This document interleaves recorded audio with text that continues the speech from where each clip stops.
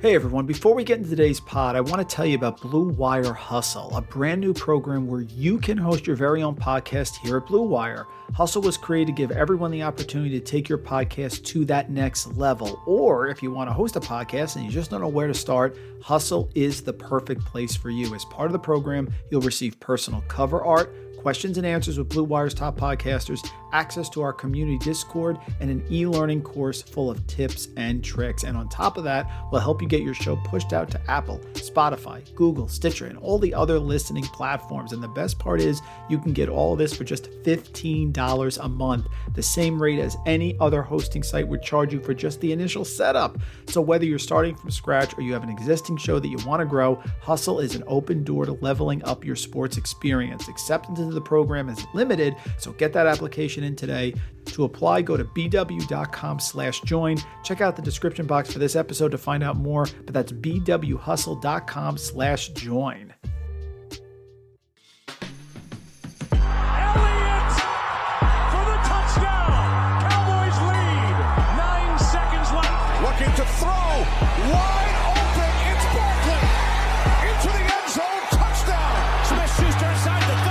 Stiff arm, and he's going to go 97 yards for the touchdown. Welcome into the Fantasy Football Mailbag, a RotoViz podcast. This is the January 1st, 2021 episode, and we, as always, are dedicated to answering, and this episode, reviewing all of those fantasy football questions. I'm your host, Mike Randall. Please follow me on Twitter at RandallRant. Today, folks, there is no guest. The last show of the 2020 fantasy football season and the first show of 2021 is dedicated to our guests. All of the questions that we receive are generated from you on social media or email or things that you've asked along the way that seem to be the hot topics. We started back in June and we had a series of guests once a week to come in and share their knowledge. So many great guests from RotoViz, one of the premier sites here. Just so honored to work with such a great bunch of people here at RotoViz, and from other sites across the fantasy football landscape. They came in here and answered questions. And so what I thought we'd do is take a look back, which is always fun, at the big hits. What were the predictions that hit home here? There were so many to choose from, but what I did is I looked at each one of our guests and I pulled a few predictions from everyone here that I thought you would like hearing about, that probably help guide you to the fantasy football playoffs and maybe to a fantasy football championship.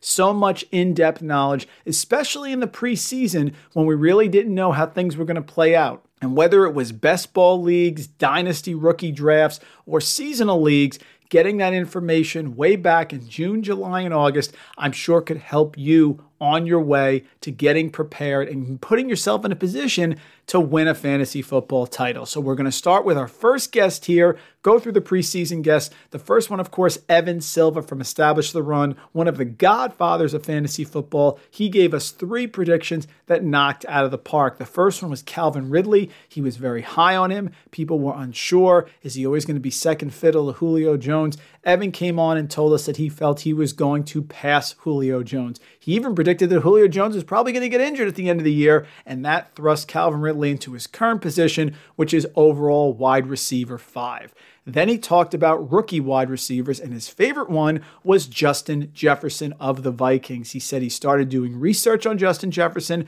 and liked him more and more. This was back in June, and certainly that proved true. Adam Thielen started getting phased out. Justin Jefferson hit the big plays. And even with Dalvin Cook there, and the rumor that was flying around in the preseason that B.C. Johnson would start ahead of Justin Jefferson, well, that didn't last very long. So he talked about how he loved Justin Jefferson. And the last one, of course, he and I shared, the great Josh Allen. We really thought Josh Allen would put a fantasy season together that would rival Lamar Jackson from last year, and certainly he did. The accuracy was there. Stephon Diggs unleashed him. They trusted him more. This became less of a ground and pound offense and more of a Josh Allen pass-first offense. The rushing upside, Evan nailed it. I'm sure Josh Allen is going to finish, top 3, top 4, somewhere in there in the MVP voting. People love him. He did a great job for the Bills. He did a fantastic job. And if you drafted him and you passed on Lamar Jackson, you passed on Patrick Mahomes, you are probably very happy with Josh Allen. So Evan talked about him as well. So let's kick off our Fantasy Football Mailbag 2020 review show, this time with Evan Silva.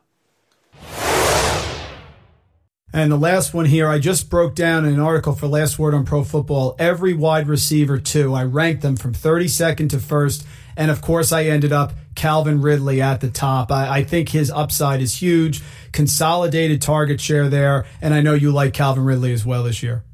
Absolutely. I have him as the wide receiver 8, even ahead of DeAndre Hopkins, which I know is very, very strong against consensus. Consensus has DeAndre Hopkins right now as either the wide receiver 3 or the wide receiver 4.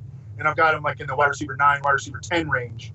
And Calvin Ridley ahead of him. I like Calvin Ridley's floor because I think this Falcons offense in their passing game, they're going to be very, very, very concentrated. It reminds me a lot of Tampa Bay's offense last year. We knew that they were going to throw the ball a ton, and we knew where the ball was going to go. And that predictability, that floor on Calvin Ridley is really, really high. And then, especially with changing out the tight ends. And so Calvin Ridley is going to dominate targets, I think, in Atlanta. And then that upside really comes into play if something happens to Julio Jones, who is now 31 years old, had the lowest yards per target average of his career this past season. And so if he starts to fall off and we see Calvin Ridley assume an equal or even greater target share percentage than Julio Jones, then all bets are off. I think Calvin Ridley can be a top 5 wide receiver 1.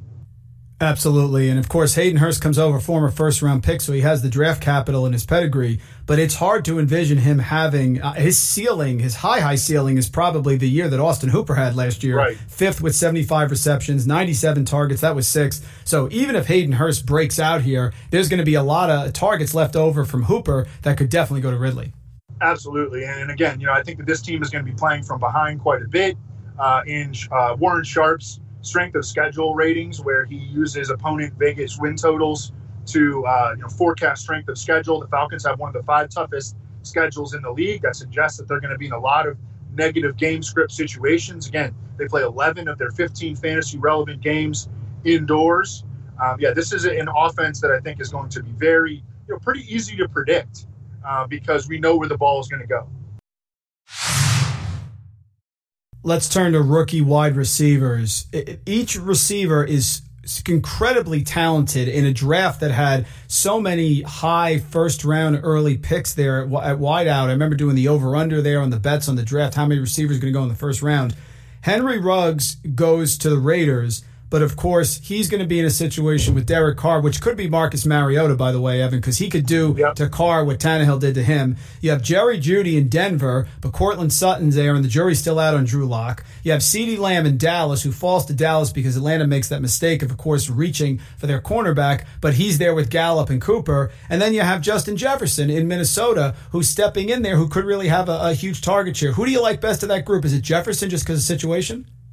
Yeah, right now I'm doing our team previews where I break down every team and each skill position player on every team. And as I was doing the Justin Jefferson write-up, I liked him more and more because he's jumping right into that, a clear-cut situation where Stephon Diggs is out and Justin Jefferson is in. Adam Thielen, although I have him way above consensus in my rankings, there is some risk there. He's now on the wrong side of 30. This is a team that I think is definitely going to throw the ball. One thing that more than they did last year, one thing that stood out to me also was going through Mike Zimmer's history, and he's had some teams that have thrown the ball quite a bit. And the Vikings lost their entire 3-cornerback nickel set. I think their pass rush is not going to be as good. Everson Griffin is gone. And I think that they're going to throw the ball more, and that would really bode well for the number 2 receiver there. I do think that Irv Smith could take a step forward, and I think that Adam Thielen is going to have a big year.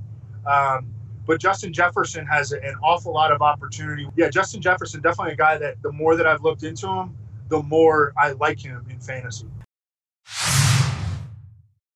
Give me that bold prediction this year. I totally agree with you. I put my rankings together and I felt a lot better when I saw you talk about Josh Allen. So the one that I've been saying is mine is that I think Josh Allen could be a top 3 fantasy quarterback this year. That's a good team. He has the Konami code. He's got Diggs now. And yeah, he's a little erratic, but I could see it happening. But what's a bold prediction from you that you're finding yourself saying, this could actually happen this year and it's a high upside play? Well, you just stole mine, Mike. So, but it's not the same. But it's the same player. But it's just Josh Allen, MVP. If you could get it at 50-1, I think it's worth it. What are some of the criteria that we look for when we are trying to forecast an MVP? And I was big on taking shots on Lamar Jackson last year, and he was more at like 80-1 and 60-1. So he was a little bit more of a longer shot. But I think that Josh Allen is in a same, or not necessarily the same scenario, but also a really good long shot bet. This is another sort of like with Arizona pulling Damiere Byrd and Keyshawn Johnson and Trent Sherfield out of their starting lineup and inserting DeAndre Hopkins. The Bills are doing the same, dropping Stephon Diggs into the position that was previously occupied by Isaiah McKenzie and who was that guy that they got from the CFL? Duke Williams. Duke Williams. Oh, my God. Number 82. Yes. Yeah. So that's just a massive personnel upgrade. This will be year 2 with Josh Allen and Cole Beasley and John Brown. And, John Brown, for the first time in his career, was a consistent producer. I mean, he wasn't consistent in Baltimore. He wasn't consistent in Arizona. All of a sudden, he becomes consistent playing with Josh Allen. I get it. Josh Allen is not, your prototype. He's not an accurate passer. Like, he's an erratic passer, maybe the most erratic passer in the league. But I think that he is a passer that can be elevated by his teammates. He did take a step forward going from year 1 to year 2. And the Bills did not, the Bears did something similar where they went really all out on Mitchell Trubisky, adding weapons around him, entering his second season, and he was elevated. And he had a much better second season than he did a first season.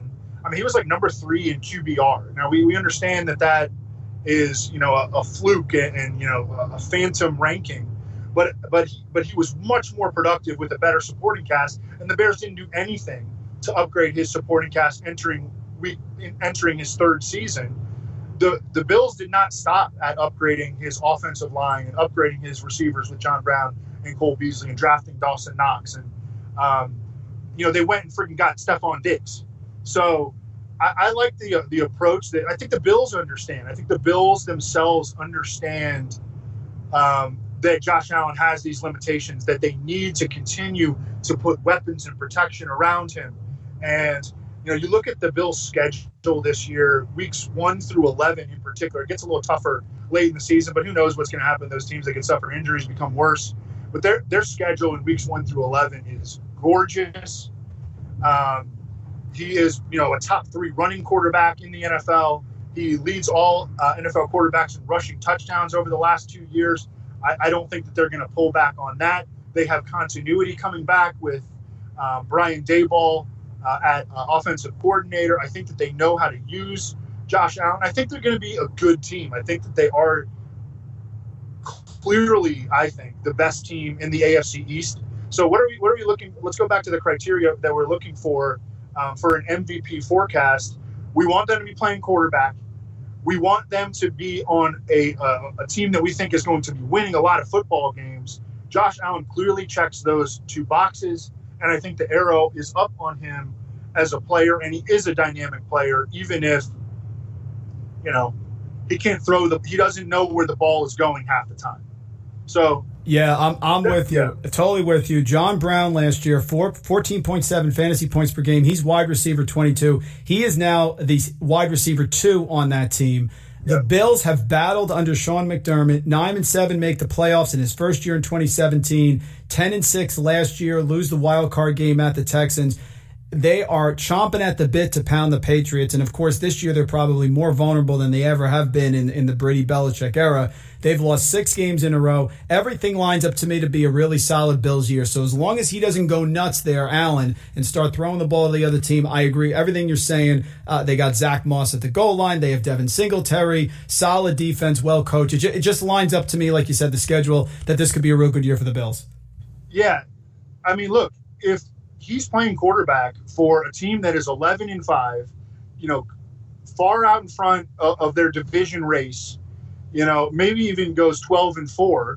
How can he not at the end of the season be a top 20 MVP candidate? And then he's got he's got within his range of potential outcomes, the potential to run for 10 touchdowns and throw for 30. Yep. In that scenario, which is very, very realistic, I don't know how he wouldn't be considered even a top 10 MVP candidate.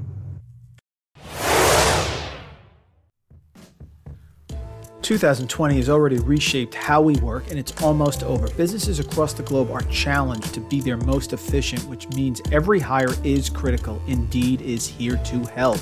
Indeed is the #1 job site in the world with more total visits than any other job site, according to ComScore. Indeed helps you find quality candidates quickly so you can focus on hiring the person you need to keep your business going. Unlike other sites, Indeed gives you full control and payment flexibility over your hiring. You only pay for what you need. You can pause your account at any time, and there are no long-term contracts. And now Indeed's new way of matching you with candidates instantly delivers a short list of quality candidates whose resumes on Indeed match your job criteria that you can contact the moment you sponsor a job, making Indeed the only job site that can move as fast as you do. Right now, Indeed is offering our listeners a free $75 credit to boost your job post, which means more quality candidates will see it fast. Try Indeed out with a free $75 credit at Indeed.com/Blue Wire. This is their best offer available anywhere. Go right now to Indeed.com/Blue Wire. Offer valid through December 31st. Terms and conditions apply. So Evan got us off to a fantastic start there, talking about Calvin Ridley and Justin Jefferson and Josh Allen.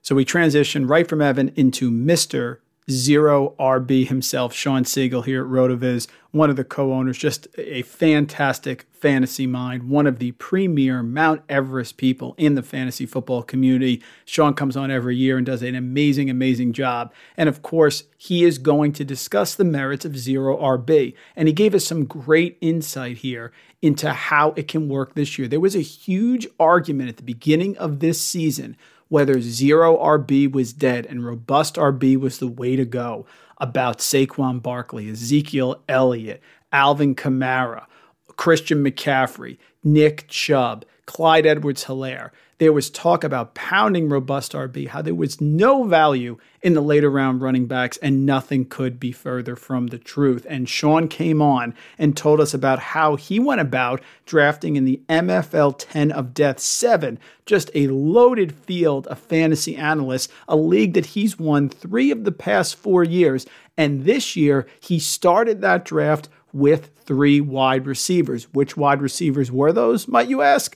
Well, none other than Devontae Adams, DeAndre Hopkins, and A.J. Brown. So Sean, again, following a script, he talks here about how if you can get one of those top running backs very, very early, that's fine. But the key piece of information that fantasy drafters make a mistake with every single year is you chase points. And he says don't do it. If you get the top 3 wide receivers that you need, you won't need to sprinkle in other ones later, and you can go for a ton of running backs, knowing that one of them will probably hit. And maybe it'll be a James Robinson like this year, or maybe it'll be an Antonio Gibson, another one.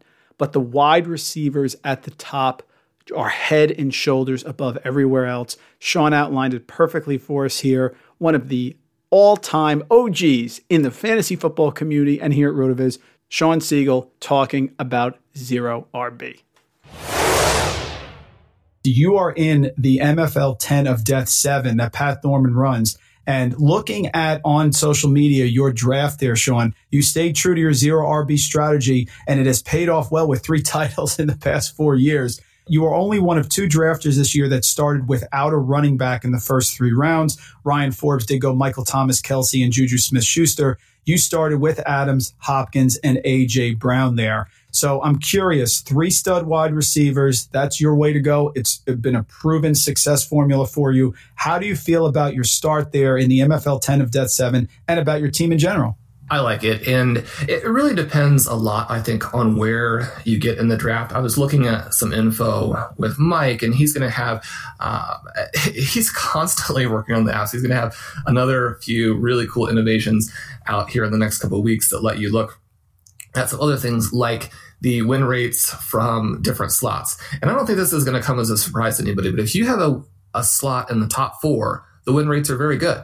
If you have a slot in the middle 4, your win rates are solid. And if you have a slot in the bottom 4, the win rates have been very, very bad. Now, when you get a bad slot, you can't just sit back and say, well, I'm not going to win. Because number 1, some people still do. And number 2, it wouldn't be fun. So then we have to figure out, well, how do I go about attacking it?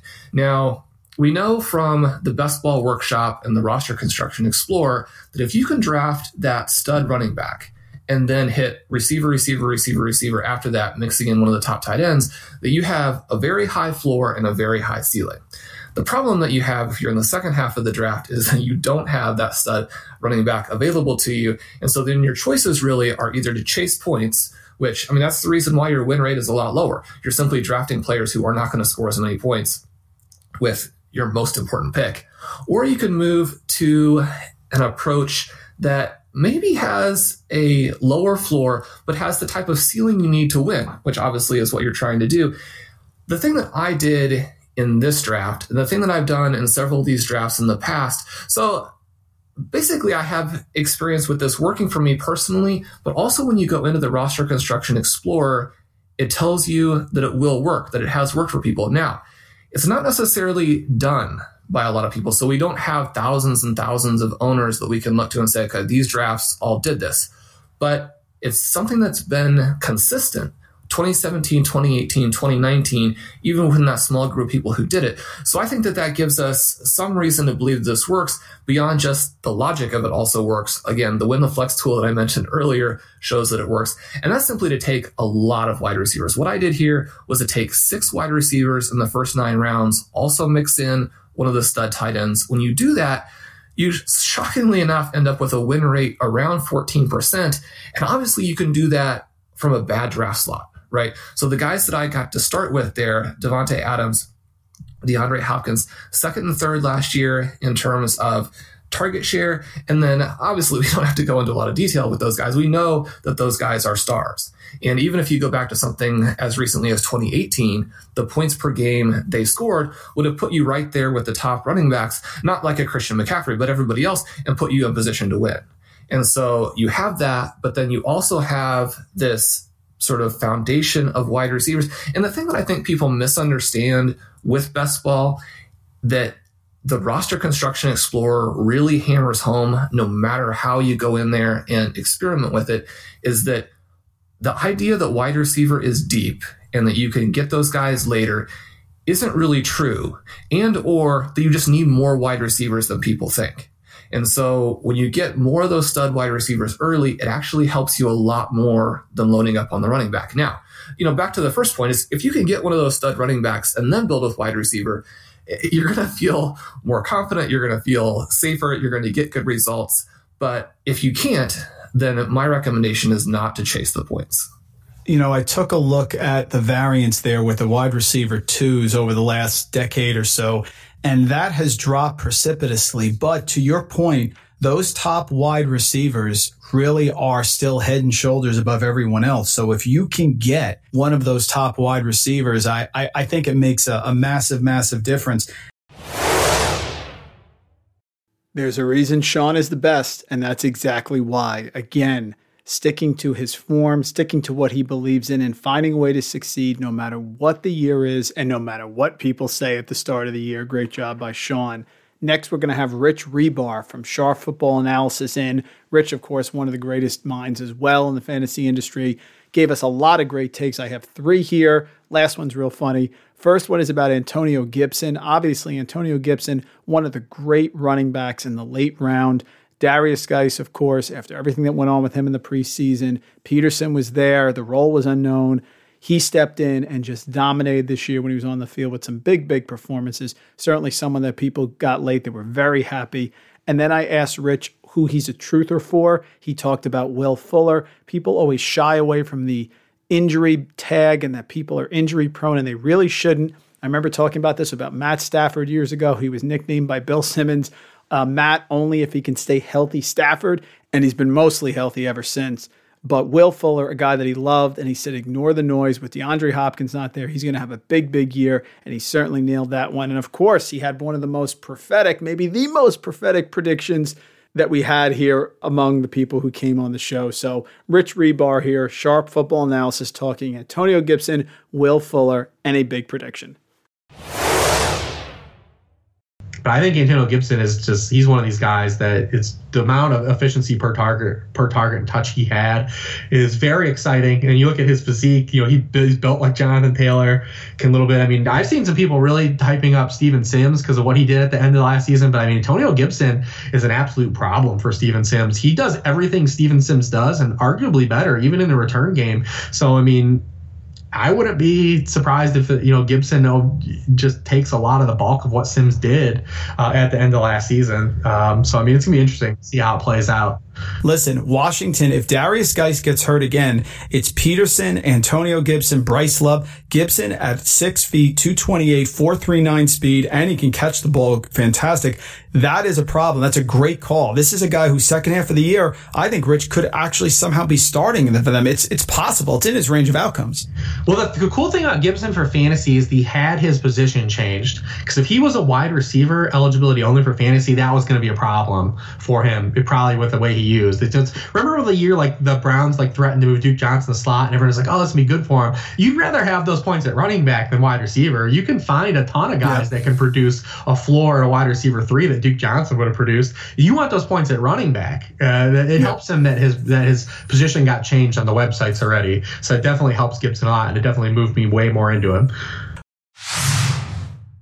Who are you a loyal truther for? Rich Hribar, truther status. Where are you, Rich? Who you got? Oh yeah, Will Fuller. I mean, it's just the allure, just of what he does, when he plays, and it's going back to Notre Dame. I mean, this guy creates his own touchdowns. I love guys that do that. I mean, he's good after the catch, just a big time producer when he actually is healthy and plays. And like I said, I understand that we'll probably never get a full season out of him at any point, and he's always going to be on these guys and these injury predictors. That's just high risk and high. People will stay away from him. But man, this guy can play. Man, that's And even for some of the negatives he has, I mean, he'll put some balls down too.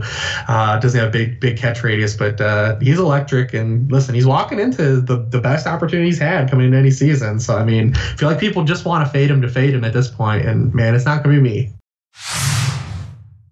I need the bold prediction. I need the one you're going to look back on and say, I think I was right on that. Give me your bold prediction for fantasy football this year. QB, wide receiver, running back, anything. What do you think's going to happen that's sort of a little out there, but it's an outlier, but it's still possible this season? My boldest call is that we're going to play 16 games. All these teams are going to play 16 games. Seriously. That's my boldest call. That's all I got. I'm with you, man. If we get 16 games, I'll be thrilled. We need Sports Bagger the worst way here. Keep everybody healthy. And certainly we're all happy that Rich was right, and we did get the 16 games in. So very excited. Great job there by Rich Hribar from Sharp Football Analysis, as always. Next up was Mike Tagliere from Fantasy Pros, just one great analyst after another. Mike came on and talked about Tyler Lockett versus DK Metcalf and said he is going with DK Metcalf. In fact, he says here, quote, if you get DK with 120 targets from Russell Wilson, he can post 1,200 receiving yards and 10 touchdowns. It can happen.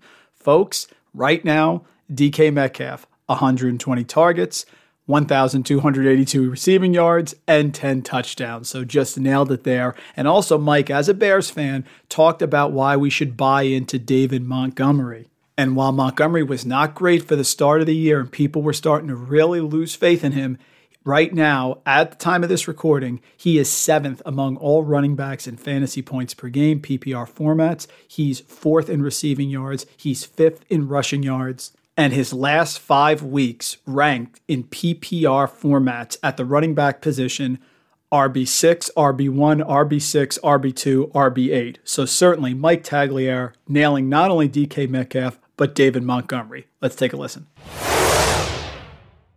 Let's go to Seattle. This DK Metcalf versus Tyler Lockett debate is starting to rival like Pepsi versus Coke. Very strong opinions on both sides. The Lockett people say he's been there. He has a connection with Russell Wilson. He's going to continue to be the wide receiver 1. The DK Metcalf people cite his big playability, his athleticism, and the fact that he looks more like a true alpha. Where do you stand this year, DK versus Lockett? I mean, DK Metcalf is a dude. Like I remember last year trying to defend him and tell people that, don't write off DK Metcalf just because he's a little bit raw. It was all about where he landed. And when he went at the end of the second round of the Seahawks, I said, you guys are idiots. Like, everybody in the league, you guys are idiots for pairing this guy with Russell Wilson. And that is going to make the biggest difference. Like, go back to the beginning of, after the draft last year and you go into the offseason and the preseason games, DK, many people forget, DK hurt his knee. Not only was DK considered a raw receiver that couldn't bend his knees, he couldn't get through the 3-cone drill. Remember that? Yep. And then he got hurt. He had to have a knee scope. They didn't think he was going to be ready for week 1. Well, he was ready for week 1. And DK Metcalf came in and he produced, I think he had 9 games over 60 yards. There were only, he was 10th in the NFL among wide receivers in that stat. So despite being raw as hell, despite coming off that knee surgery right before the season, all those things playing in, despite the fact that the Seahawks threw the ball like minimal times, DK Metcalf still proved to be a fantasy asset. Okay, Tyler Lockett, when you talk about these two, it's almost like you want to say that Tyler Lockett's the safer one, but I'm not really convinced that he is the safer one because Tyler Lockett's not a guy that's going to see 130 targets. That's just not who he is. He's never going to be a target hog. You're going to see games here and there where he might get into the double digits, but I think Tyler Lockett is someone that's going to wind up right around that 110 target mark, and that's fine. The reason I think that people want to go with DK, and I have zero issue with it, I think Lockett is a safer projection because you don't have to wonder, do they have an increase in pass attempts? Lockett's going to get his. But anything on top, DK can be, like, he has legitimate top 5 wide receiver upside because you're talking about if Lockett's capped at 110 and you start to see this offense throw more, which is very possible because the Seattle Seahawks defense is worse than it's ever been. Like, I look at this depth chart and I'm like, wow. So they signed Quentin Dunbar in the offseason to take to start opposite Shaquille Griffin at quarterback. And Dunbar he went to jail. Like, he's not going to play. He's going to be suspended. They have a rookie starting a linebacker in Jordan Brooks. They're losing Jadeveon Clowney most likely, Michael Kendricks, Ezekiel Anza, Quentin Jefferson, Al Woods. Their front 7 has been decimated. So the Seahawks defense is going to be worse than it's been in a long time. And if you start projecting Russell Wilson into the mid 500 pass attempts, all of a sudden you could start to find 120 targets for DK Metcalf. And if you get DK with 120 targets from Russell Wilson, this is a guy that legitimately can post 1,200 yards, 10 touchdowns. It can happen. So I have zero issue with people want to take DK Metcalf over Tyler Lockett. I have Lockett ranked higher right now, but it's one of those things where if you've seen someone do it, I'd say, oh, I get it. I really do. I mean, you're shooting for the ceiling here. And again, it's hard to say that Lockett, who has been touchdown reliant in his fantasy numbers, it is safer. But at the same time, every single year we say the same thing about Seahawks wide receivers, right? We're like, well, Doug Baldwin, he's capped at this many targets, and Lockett, and he's touchdown reliant. Both of them have been. But yeah. Russell Wilson is the common denominator here. And again, when you put someone as physically imposing as DK Metcalf and a guy that could win contested catch situations where, Russell Wilson's throwing to at a pinch, yeah, DK is a buy in dynasty for me. If you could find someone that's valuing him as the 20th wide receiver or whatever, you go out and you buy him right now. I honestly, I might say I'd take DK Metcalf over DJ Moore in dynasty. And I know that that's considered a very, very, very hot take, but it's all about who they're tied to. And DK Metcalf being tied to Russell Wilson versus DJ Moore being tied to Teddy Bridgewater for the next 3 years, I think I might take DK. Yeah, that's fair. 120 targets for a guy who's 6'3", 228 and runs a 4.33 340. That's going to translate to fantasy points. And maybe, Mike, this is what we needed. We needed Seattle to have a bad defense for finally the staff to unlock Russell Wilson and not just wait until week 10 and let him start throwing 3, 4, 5 touchdown weeks late in the year, which is what he seems to do. Absolutely. And this is a major, major weapon for him. Yeah, I could see it. Yeah, if Russell Wilson were to throw the ball 600 times, I think people would actually be discussing him as the greatest quarterback of all time. One of them. Russell Wilson is so damn good. Like, he's so good. I mean, I don't even know how else to put it, but he's been undervalued by, I think, a lot of people just because he's not asked to throw the ball 600 times like guys like Patrick Mahomes might be. Aaron Rodgers was in the past, but Russell Wilson, one of the greats for sure. Yep, absolutely. And listen, Sidney Rice was relevant back there in 2012 with Seattle, so we can find a way to get DK to have a big, big season. Next question here from a 0RB zealot. He said he likes to zig when everyone zags. He knows people are saying 0RB is dead this year, but he still wants to try it. He feels as long as you can find running backs that have high volume, high projected touch volume, he thinks it's doable and wants to know our thoughts on 2 clear RBs that aren't getting a ton of respect on social media, David Montgomery and David Johnson. Where do you stand on both of those players who are available after those first few rounds? So I put up a tweet saying that David Montgomery is a virtual lock for 240 carries. I said there have been 125 running backs who have hit that mark over the last 10 years. I said, guess how many of them finished worse than the RB25, which is where he's being drafted? The answer was none. None had finished worse than the RB25. And again, I understand some people are like, well, he might finish as the RB25. I'm like, again, you're drafting him at his floor, which is fine. If you're going the zero running back approach, that's what you want, right? And if we were to go back and it's so funny how small, like how quick people move on, like their memories just forget about things. David Montgomery in the preseason was like a darling. Everybody said, oh, why are they starting Mike Davis? Put David Montgomery in there. He's so good. And then he had like this incredible run in the preseason that people were like, see, that's why David Johnson should be playing. That's why people in Chicago are excited. They also forget about that Matt Nagy was actually a pretty good play caller in 2018 for the Bears. 2019, it was horrendous. And I could tell you, if his coaching tenure was based on 2019 alone, he would be in the Adam Gase of coaches. It was pathetic. Yeah. But it's just weird to go from 2018 where things were creative, he made them work, and where he did, it's almost like he tried to get too cute and it turned out bad. But David Montgomery has room for growth. And again, there's no competition on that roster. Tariq Cohen is never going to get more than like 8 to 10 carries per game. That's not who he is. But David Montgomery is fantastic. He's a lock for 240 carries as long as he stays healthy. The Bears invested a 3rd round pick in him, like him. I mean, those were 2 of our best predictions all year. DK Metcalf, David Montgomery. Metcalf was a stud as a wide receiver, and Montgomery won fantasy championships for people down the stretch. Mike Tagliere doing what he does best, nailing both of those predictions. Next up, we have Jake Seeley of The Athletic. Jake is one of the most accurate fantasy analysts around, year in and year out, does an amazing job. And he came on and told us about a wide receiver who was long forgotten in the fantasy community. People had given up on Corey Davis. They think of the Titans. They think of Derrick Henry. They think of A.J. Brown. They don't think going to be enough targets to go around there. And did Corey Davis truthers get rewarded? This season, a guy who is basically free gave 5 weeks of wide receiver 2 or better production, including the overall wide receiver 4 in week 8 and the overall wide receiver 1 in week 13 against Cleveland. 12 targets, 11 receptions, 182 receiving yards, and a touchdown. Not bad for someone who you could have picked up extremely late in best ball leagues. So here's Jake Seeley of The Athletic telling us why we shouldn't have given up on Corey Davis. I want to know, Jake, who are you a truther for? He's following Devontae Parker's career path. Corey Davis is super talented. It's been a huge disappointment so far, and he's probably in a really bad spot with Ryan Tannehill and A.J. Brown and that offense to run first, and it's a very bad spot to rebound. But I just, for the fact that he's free, do you everybody remember where Corey Davis was going last year? He is free now. He's so undrafted, it's ridiculous. I still believe in the talent. And maybe it's Devontae Parker. We have to wait a whole nother year, but I'm a sucker for Corey Davis. No, that's fair. I mean, Corey Davis has the draft capital. He was the 5th overall pick there. And listen, and he is basically free right now. It's totally true.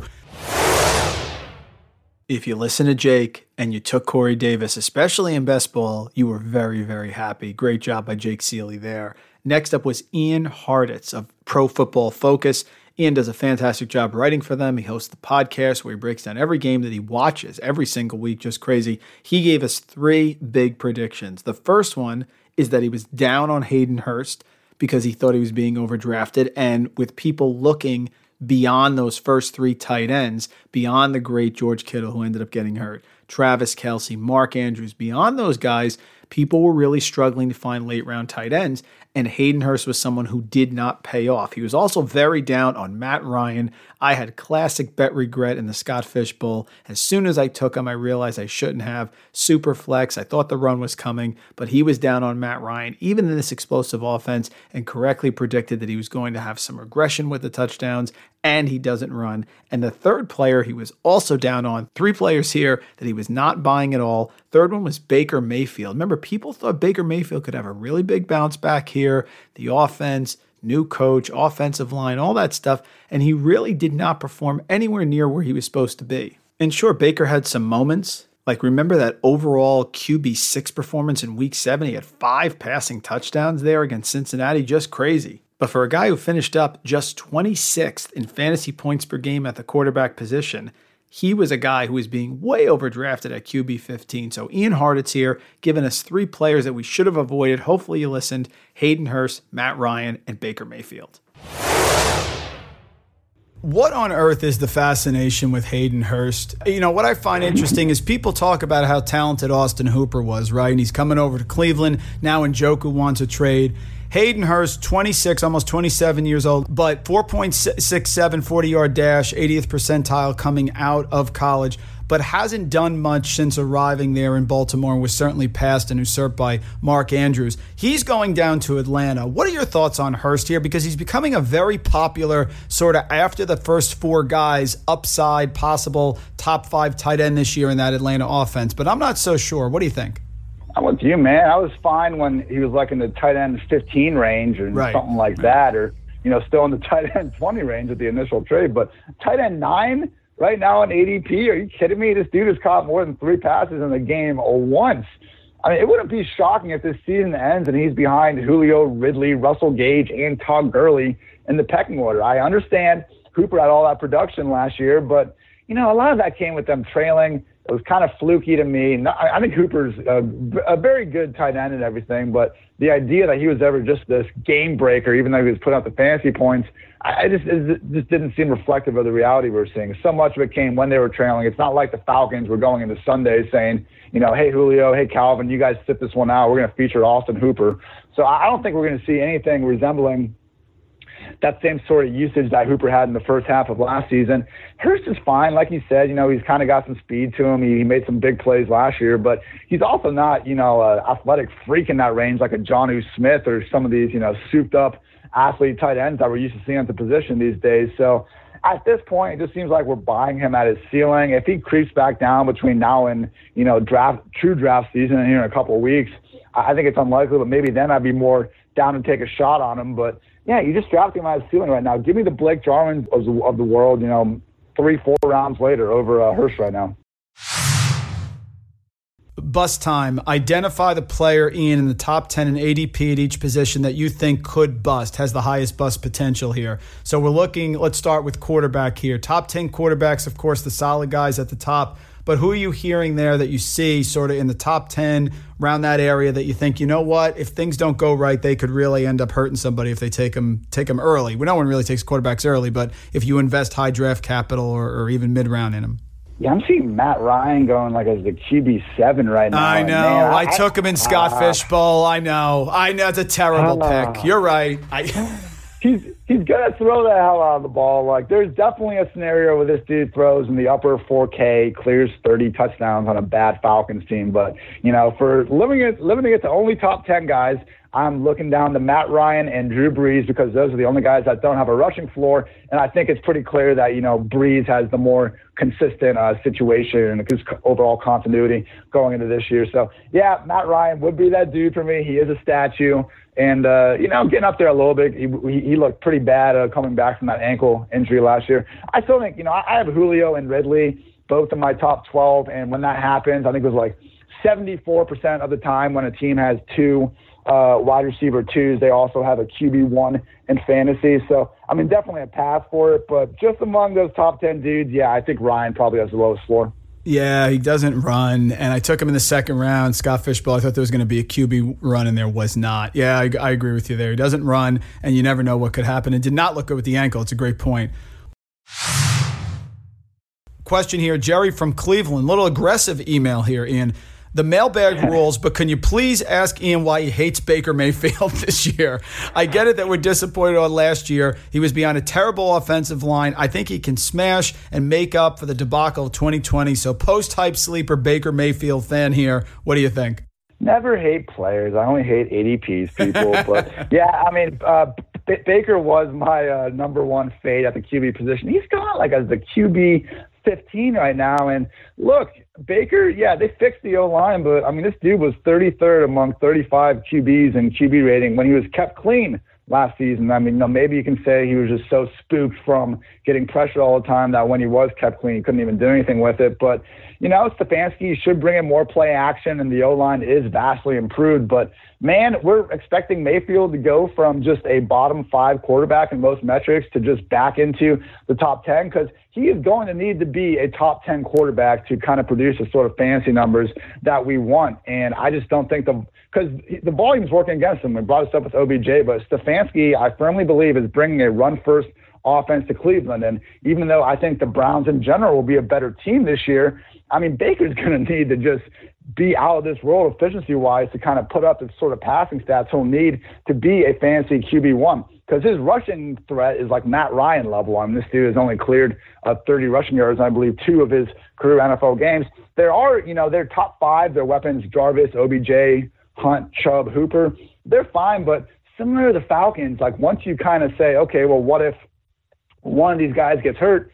All of a sudden, you're in a good amount of trouble. So, yeah, there's a scenario where it works out for Baker. The new play action just, spikes his touchdown rate, and the dude gets back to looking like the same guy we saw in the second half of 2018. But, I don't think the O-line was the whole root of the issue last year. The other problem was just Baker not being the guy they drafted him to be. So it's, maybe he'll prove me wrong, but right now I have Baker, QB 24. I'm taking more proven quarterbacks like Jimmy G, Kirk Cousins, man, even Ryan Tannehill over Baker in fantasy. I just think I think Tannehill, he's got that rushing floor. Cousins and Garoppolo, we've seen bigger spike weeks in more recent seasons. I drafted Baker on a dynasty team recently. I'm not giving up on the guy, but I just think in 2020 in particular, we're taking a lot of leaps of faith to be ranking him in that QB 15 range. Great job by Ian, of course, naming 3 players that we should have been lower on than most people were. Now we'll turn our attention to JJ Zachariason of FanDuel and NumberFire, one of the leading fantasy football people in the industry, came on and told us why we should be down on Raheem Mostert. People got to that middle round RB range and were starting to talk themselves into Mostert because he did have such a strong finish to the end of the year. But JJ outlined perfectly why we should avoid him, why he was a guy that we should not go after, and even talked about how Jerick McKinnon could come back after those devastating injuries for multiple years and actually contribute, and he did. And then he ended up being a truther as a Pittsburgh Steelers fan, and he was correct on this one for wide receiver Deontay Johnson. And look, Deontay Johnson had trouble with the drops at the end of the year in that one game, of course, and he was injured early. But when he was on the field and he stayed on for the entire game, he got targets like a true alpha wide receiver one, and he produced PPR formats especially. So JJ outlines perfectly why Deontay Johnson is someone we should have believed in the preseason. How about for the 49ers, Raheem Mostert? I'm curious where you think he's going to go. Again, he was really productive, even though Tevin Coleman did start the NFC Championship game still. And, of course, Jerick McKinnon getting a lot of positive reports now. Shanahan talking about yesterday that McKinnon's going to be the passing down back. What do you think about Mostert here? And a side question on McKinnon. Yeah, look, that's a big deal, the McKinnon thing, not just because of McKinnon's standalone value, which I think he has, given the fact that he'll be the pass-catching back, but I do think that that's going to dig into Raheem Mostert's potential as a receiver in that backfield. I mean, last season when he started seeing significant snaps, Raheem Mostert still had a sub-7% target share in that offense.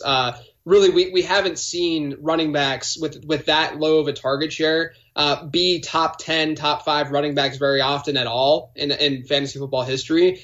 He essentially needs to be Derrick Henry to pay off and to really have that upside. So Mostert, to me, is sort of in that bucket of players who I just generally like to avoid because, I think that they can pay off at their ADP and just sort of, Raheem Mostert, let's say he's going at RB24. I think that he can finish as an RB20. But what does that really mean for your fantasy roster? There's a lot of touchdown regression coming from Mostert. Mike Clay has his OTD metric over on ESPN. And according to that, Mostert scored 6.2 more touchdowns than he should have last year. And then the other thing, too, in that backfield, everyone's talking about how awesome Mostert was towards the end of the year, which I don't disagree with. I think he's a great fit in the offense. But that I keep going back to that divisional game against Minnesota because in that game, Tevin Coleman was the starter. Tevin Coleman had 22 carries to Raheem Mostert's 12. And then in the NFC Championship game, Tevin Coleman hurts his shoulder and he's out. Raheem Mostert goes nuts. And then Coleman was injured for the Super Bowl as well. So there's a reason that Raheem Mostert was able to do what he did, maybe not to the degree that he did, but why he was on the field as much as he was in the playoffs is because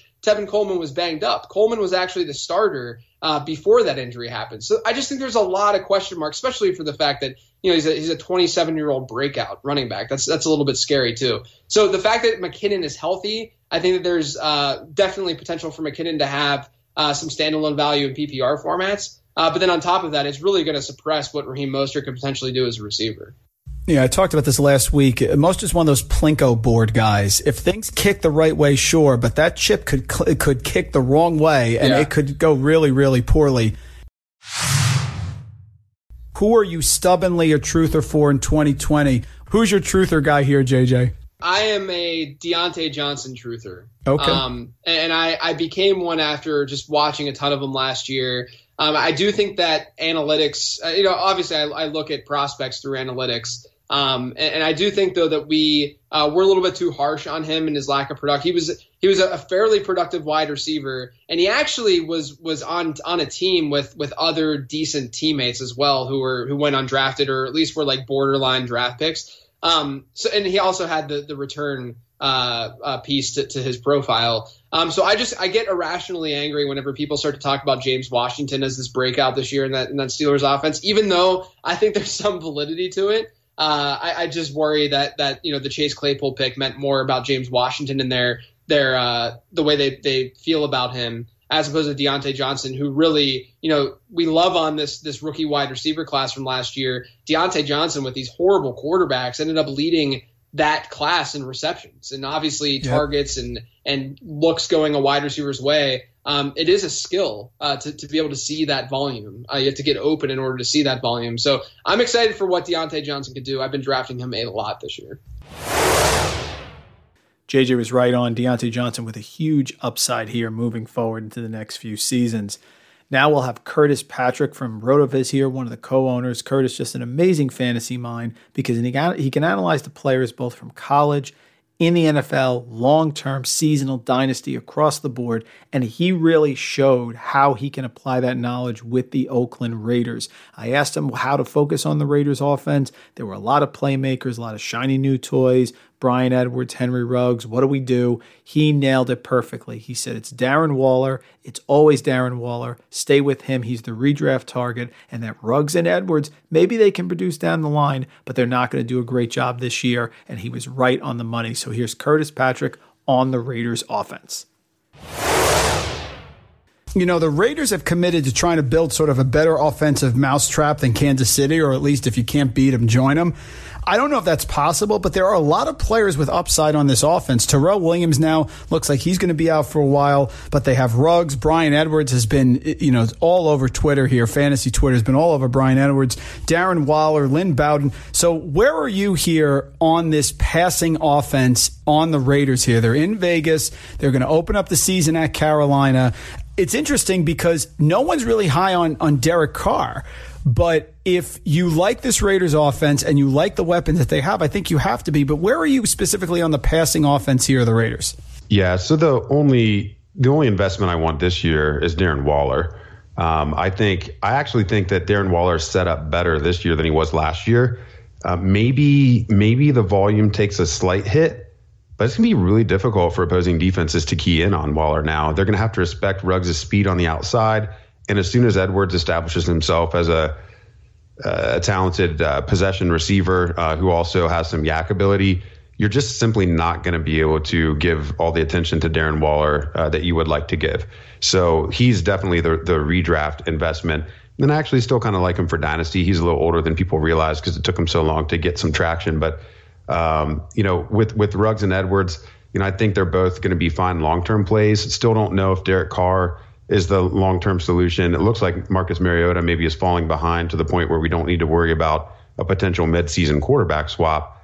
But I need to see probably more quarterback talent there before I get super excited about either one of these players. So Henry Ruggs, I think I'm famously not, interested in his profile. His profile reeks of an overdrafted speedster. I totally understand, things like and concepts like teammate score and that, Alabama is a difficult place to earn target share. And, he's not, their offense isn't playing 4 quarters of football all the time. And so using counting stats isn't, necessarily the best way to approach players from that system. Totally respect all of, all those counterpoints. But, the bottom line is players that look like Ruggs from a collegiate profile standpoint simply don't hit in the NFL. So I'm definitely in a see it and then I'll believe it spot with Henry Ruggs. I don't have any shares of him anywhere, despite plenty of opportunity to accrue them. I'm totally fine paying face value for him if he does end up being a hit. Bryan Edwards, of course, broke out at age 18 and then kind of just plateaued the rest of his college career. So the early camp reports are great, but again, I think that maybe those two guys cannibalize each other a little bit. And again, that just leads to Darren Waller being the attractive investment here. And with Lynn Bowden, I think you brought him up. I think he's kind of looking like a gimmicky offensive weapon type. What I'm envisioning here is like, a couple years ago when Ty Montgomery first was getting a lot of attention in Green Bay, that's the type of role that I see. And it's not that it couldn't be valuable for fantasy, but I think it's hard to project. Now, if like Jacobs were to miss time, he would become an auto start in weeks where, he was filling in. I think I remember a game where Ty Montgomery, technically started at running back, but he had like 10 or 12 receptions or something like that. And I could see Bowden having some really weird games, but again, I'm going to need to see how he really fits into the scheme here because there are a lot of mouths to feed, but only one true alpha. Breaking down that Raiders passing game was so critical in the preseason, and Curtis did it beautifully for us, getting us ready for seasonal leagues and our drafts. Next up, a fantastic prediction here by none other than Pat Fitzmaurice. Again, the top ranker across the industry at the Fantasy Pros rankings. Fitz is a good friend of mine, a wonderful person, and a fantastic fantasy mind. And he told us about Antonio Gibson. Antonio Gibson, someone with a lot of uncertainty around him. Is he going to have enough running back experience to take the job in Washington? Is he just going to be somebody who's going to come in and split time with a Peyton Barber? Where's J.D. McKissick? Well, Fitz told us exactly what was going to happen. Right now, Gibson, 13th among all running backs in PPR fantasy points per game. Gave us some massive boom weeks. The overall PPR RB5 in week 4. The overall RB9 PPR in week 7. Then he gave us back-to-back RB7, RB7, RB2. Just a brilliant season for Antonio Gibson in Washington. And none other than Pat Fitzmaurice told us this was going to happen back in the preseason. Washington backfield, what's going to go on here? I like to find value in backfields that are ambiguous. JJ talked about how those are oftentimes, he's charted it, where those sort of late round running backs have come from. This is as ambiguous as you get. No Adrian Peterson anymore. I have a feeling it's going to be Peyton Barber in week 1. I just have a feeling. But where are you on the Washington backfield? How's it going to be in week 1, and where do you think it's going to play out? Well, it probably will play out with Peyton Barber annoying the hell out of us again, Mike. I mean, I think he was put on this earth to frustrate fantasy managers. But I am starting to believe that it's going to be Antonio Gibson's backfield before long. And I don't know if David Johnson really isn't David Johnson anymore. Maybe Antonio Gibson can be the new David Johnson, just this big size speed freak who, is smooth in the passing game. And, maybe it takes him a little bit of time to get rolling before they fully trust him with a big load. I mean, I know it's freaked out a lot of people that he only had 33 career college carries, but the physical specimen that this dude is, and now with the Adrian Peterson release, really opens up some opportunity for him. So wouldn't be surprising if they sort of got him into the mix slowly. And we did see a lot of Peyton Barber and maybe some Bryce Love too early on, and some JD McKissick early on. I guess, he's rankled some people earlier in the week by being at the top of the Washington depth chart. Yes, which means nothing. Yeah, I mean, that's veteran deference, and not too worried about that. And I am pretty eager to invest in Gibson as this running back you can get in the later reaches of the draft, as maybe the 25th to 30th running back off the board. I think he's a pretty good investment at that point. I mean, Fitz nailed it with a fantasy football hammer. Great job by him. And we have two more quick snippets here. Who better to finish us off than Sigmund Bloom and Marcus Mosher? Sigmund Bloom, of course, from Football Guys, one of the legends here in fantasy football, came on and I gave him a lot of rapid fire questions, and the player he was down on throughout the entire podcast was Chris Godwin. He said he didn't like it. He didn't like the way last year he got a lot of passes from Jameis Winston, and he thought this offense was really going to change with Tom Brady, and he was correct. If you ended up starting with an early running back pick and you got McCaffrey or Barkley, someone who got injured there, and then you came back and ended up picking Chris Godwin with your second or third round, you probably did not make the fantasy football playoffs. So a lot of us were down, myself included, on Mike Evans. Sigmund talked about how Chris Godwin should be the one we're down on, and then Marcus Mosher gave me the cut the cord guy. He came on during the season. Marcus Mosher there from Locked On Cowboys podcast, also works for the Raiders as well, does an amazing job. And he talked about who was the player he thought that we should try to get out from under early in the season, and it was Juju Smith-Schuster. Juju was not the player he was even with Ben back. People thought he would ascend back to that wide receiver 1 range. He was not. Right now, Juju is the current wide receiver 24, so he is the lowest of low-end wide receiver 2s. This was a player who people thought would bounce back, and while he didn't go in the first round like he did 2 years ago, especially to myself, he did end up going in rounds 3, 4. That was still way too early for Juju. With Deontay Johnson passing him, he did not get the volume we thought, so Marcus nailed that one as well. Here's Sigmund Bloom, Marcus Mosher to finish us off here with 2 fantastic predictions on players that we should have been leery of. Wide receiver? I'm going to go ahead and say Chris Godwin, just because I think if we look a little closer at his production last year, there were some wild and woolly game scripts because of Jameis Winston. And then also there was that coveted Bruce Arians slot role. And if they go to tight end, that's not going to be a role in that offense as much.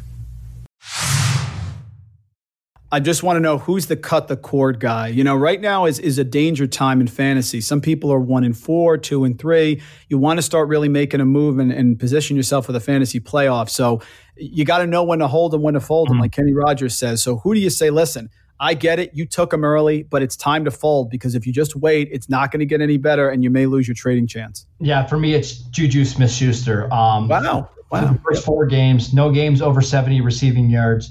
Has actually gone over 50 yards just once this year.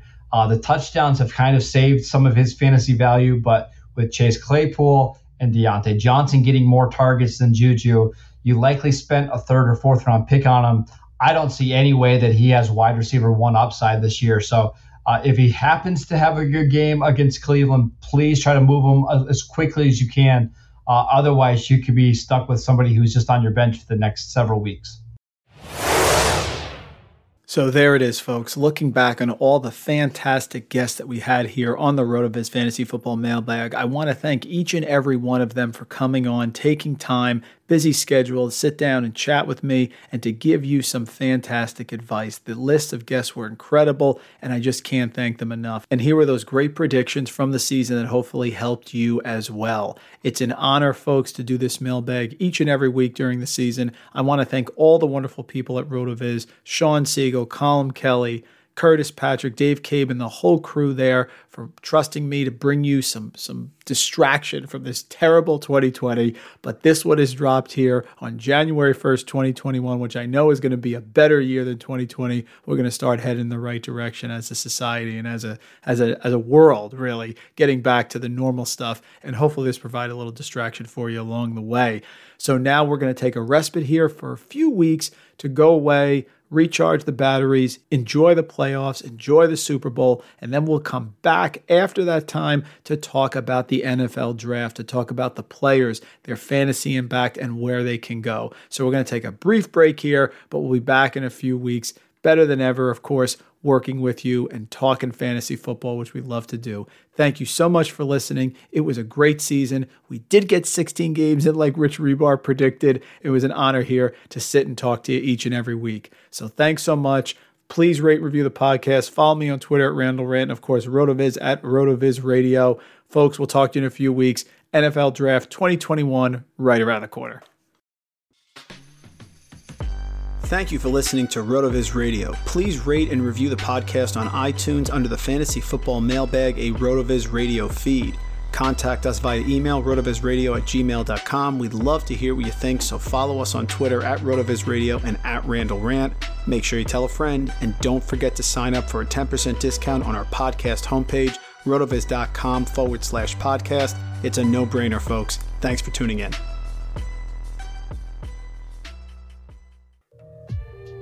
The wait is finally over, folks. Football is back. You might not be at a game this year, but you can still be in on the action at BetOnline. BetOnline is going the extra mile to make sure you can get in on every possible chance to win this season. From the game spreads and totals to team, player, and coaching props, BetOnline gives you more options to wager than anywhere else. You can get in on their season opening bonuses today and start off wagering on wins, division, and championship futures all day, every day. Go and head to BetOnline today and take advantage of all the great sign-up bonuses. Don't forget to use the promo code BlueWire at betonline.ag. That's BlueWire, all one word, BetOnline, your online sportsbook experts.